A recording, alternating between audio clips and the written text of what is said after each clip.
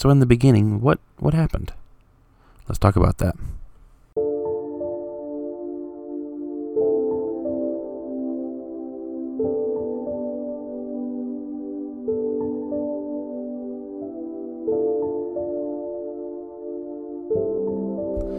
Alright guys, we are back and with another podcast from Stuff and Things, and today's topic is going to be a little bit different. It actually came from my father-in-law who kind of suggested it.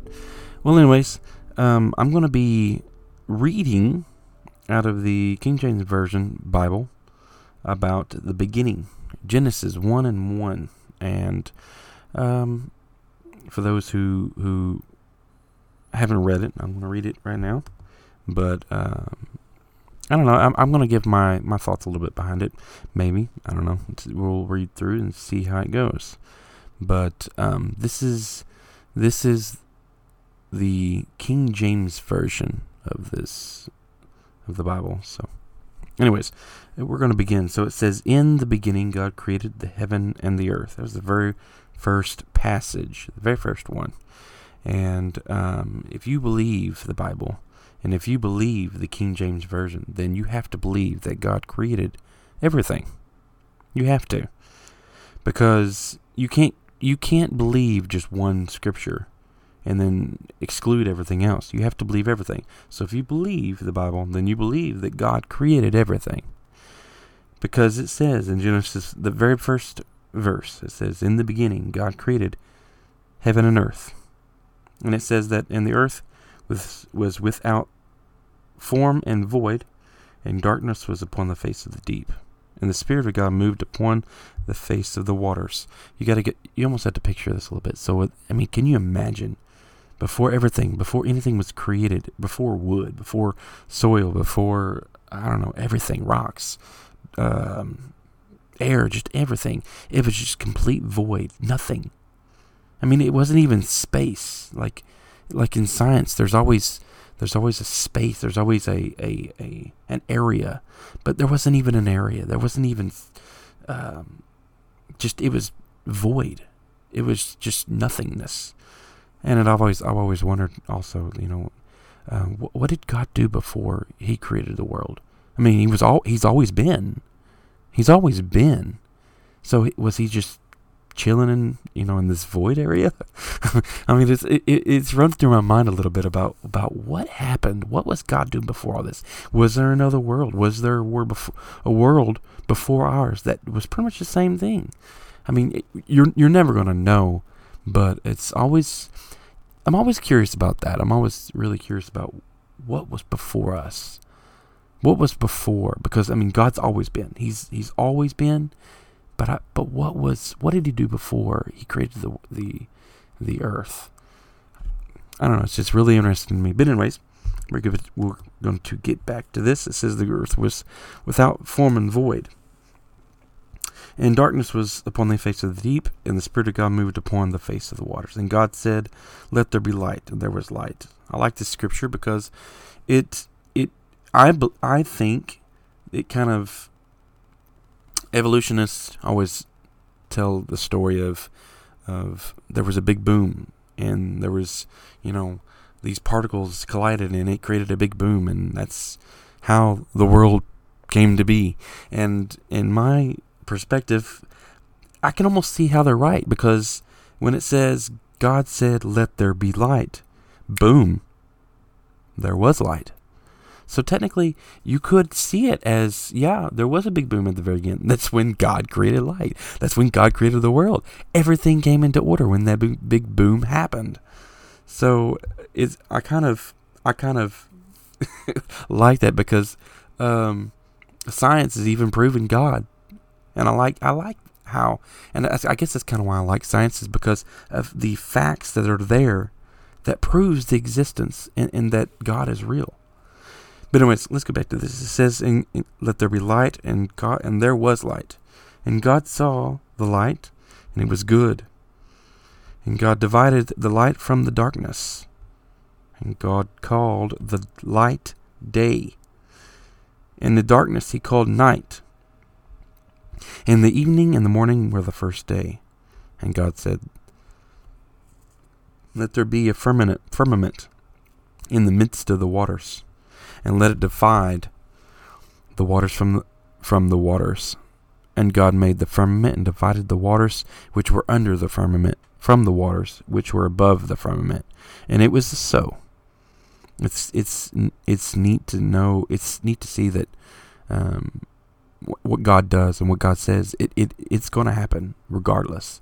I mean, He's splitting the firmament. He's splitting the heavens, because it goes on to say, and God called the firmament heaven, and the evening and the morning were the second day. It's so neat knowing that He split something that we can't see, but it's amazing. Anyways, and it says, God said, let the waters under the heaven be gathered together into one place, and let the dry land appear. And it was so.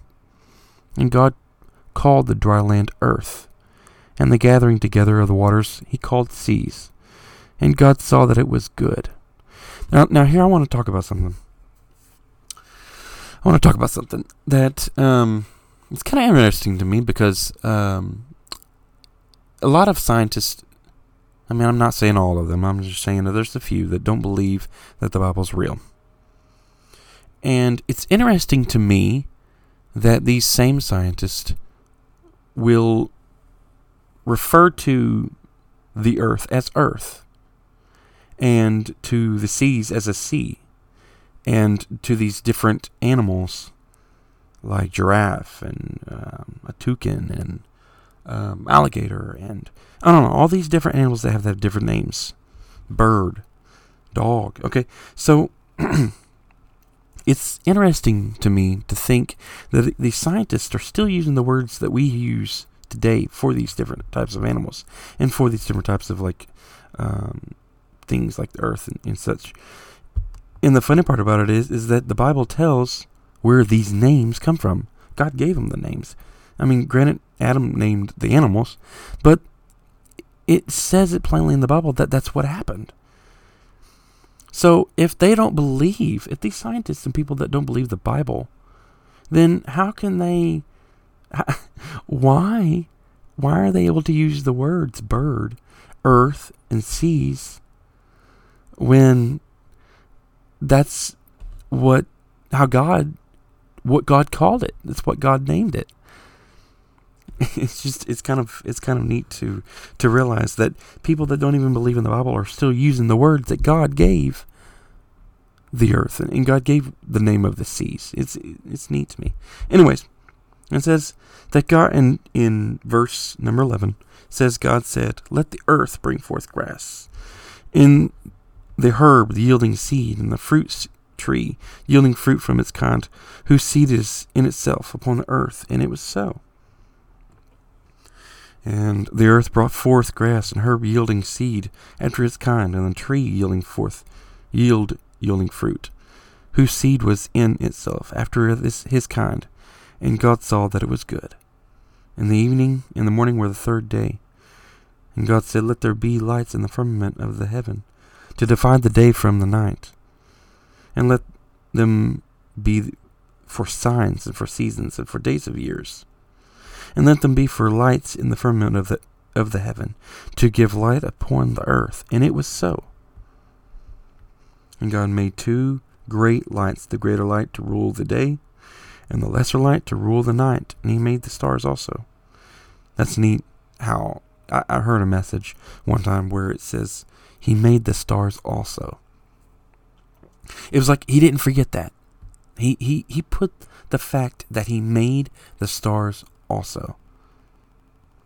And it's just because that's the only place in the Bible that I know of, and there might be something else, that it was just put in there that he also made the stars. It was just another little inkling that, to me, it's like another little inkling that he doesn't forget the details. He doesn't forget the details. When he's dealing with somebody's life, when you're in a situation, or when you are dealing with something, your intentional thought is that you want the problem to be fixed. And I believe that if you call upon God and you ask for His will to be done, He will fix the problem for you. He will do His will for your life. But He'll also make the stars.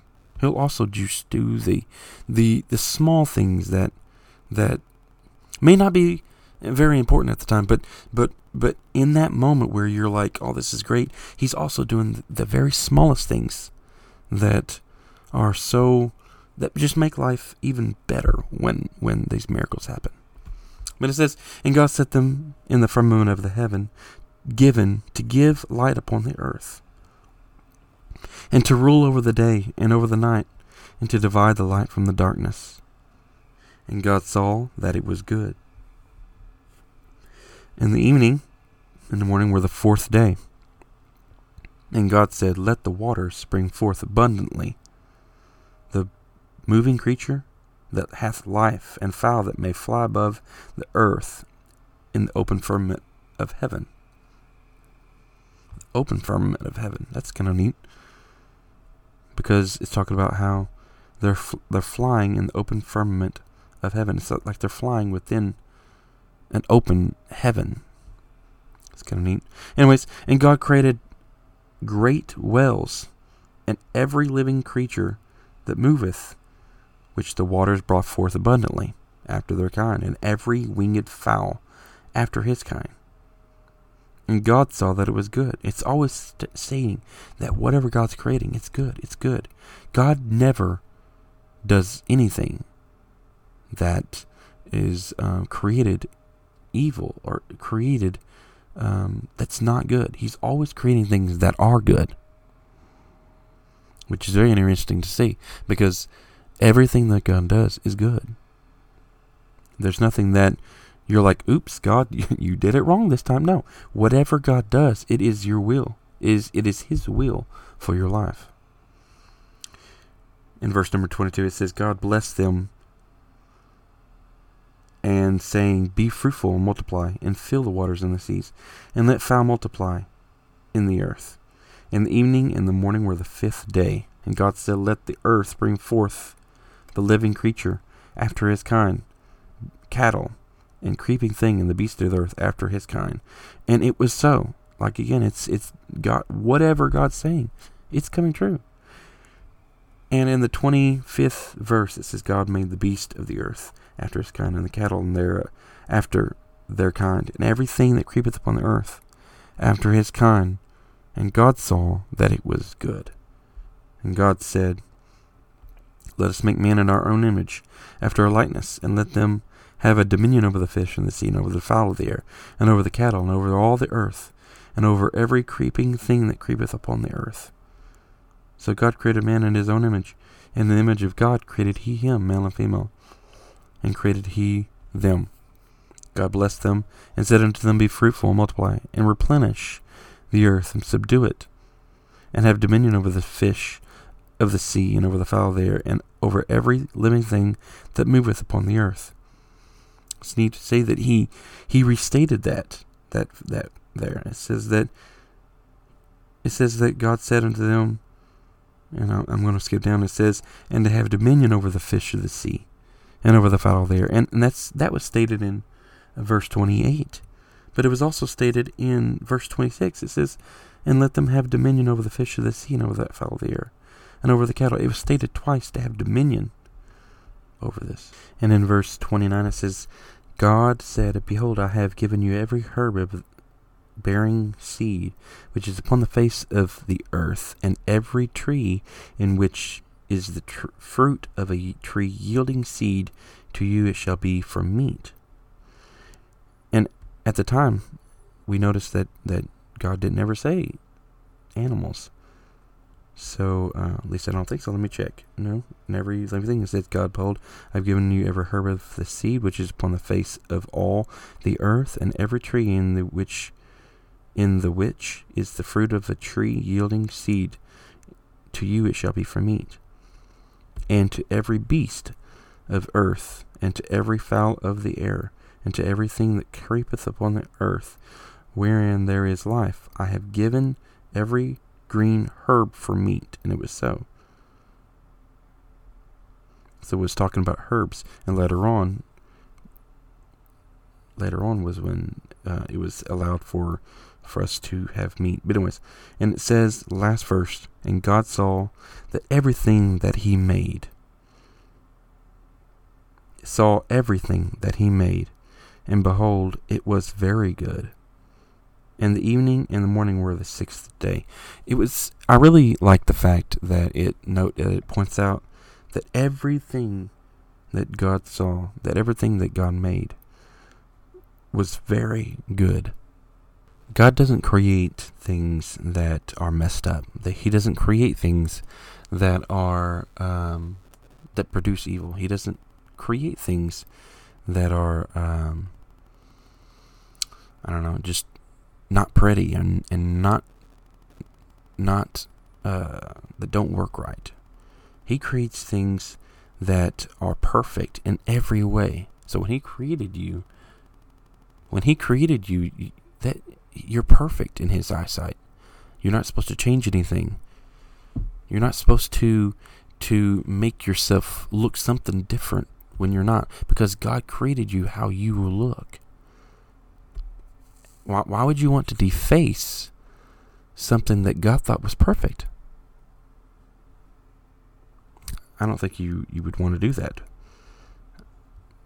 Now, like I said, I really like the fact that everything that he created, every day, after every day, it said that God saw it and saw that it was good. And it kind of reminds me of a YouTube video that I can't remember the man's name. I will find it and I will post it to this podcast. It's a YouTube video of the Kraft family, I think, having a gathering, and Whitney. I can't remember the man's name, but he read a poem of creation, and it's a really good poem because it's after every stanza it says, "And God said, that's good." And it's very neat because it points out the fact that everything that God did, he saw that it was good, and it was. And I don't know, I really like the fact that when you read through it, the Genesis chapter 1, it's something that what God made, it was always good. And so when he fixes a situation, when he puts you on a path, when he does something for your life, it's not to make things worse. It might be a trial that you're going through. It might be something that you may have to push your way through, but it's not something that is there to make you stumble and fall and keep down. Because whatever God does, whatever he does for your life, it's always going to be for the good. Always. You might have to go through a trial, but that trial is there because it's there for your good. It's there for your good. I know a lot of the old timers that I've spoken to. They tell you that you need to thank God for the trials, because that's something that is pushing you toward being making you be better and making you more in God's will. Because of the trial, you're knowing that God's working for you and working with you. What I would be scared of is if you did not have a trial. If you didn't have a trial. If you weren't going through things. That's what I'd be scared of. Because at that point, God's not even trying. I mean, if you're going through a trial, that's a good thing. But you don't need to see it as a bad thing. But anyways, guys, I really wanted to show you this and kind of read through this first chapter. And I actually did read through Genesis chapter 1. I didn't think I was going to get it all the way through, but I actually read through the entire Genesis chapter 1. I mean, granted, that's not saying much, but it was 31 verses. But I don't know. I thought that it was neat to see how those that have a question about the beginning, evolution, I do believe that it started with the big boom, and that's when God said, "Let there be light." Boom. It happened. And it was good. What God says and what God does is always going to be good and right. Again, guys, thank you for listening to my podcast. And if you have any questions or comments, please send them to my email address. I'll post that also. And I will post the video to that YouTube video that I cannot think of. It's very, very interesting to watch him say the poem. But if you like this, please let me know. And I will be trying to post more others. Not sure exactly what one. I do like the fact that we've been talking about the Bible a little bit. So I might post more about the Bible. And any questions or comments that are brought up.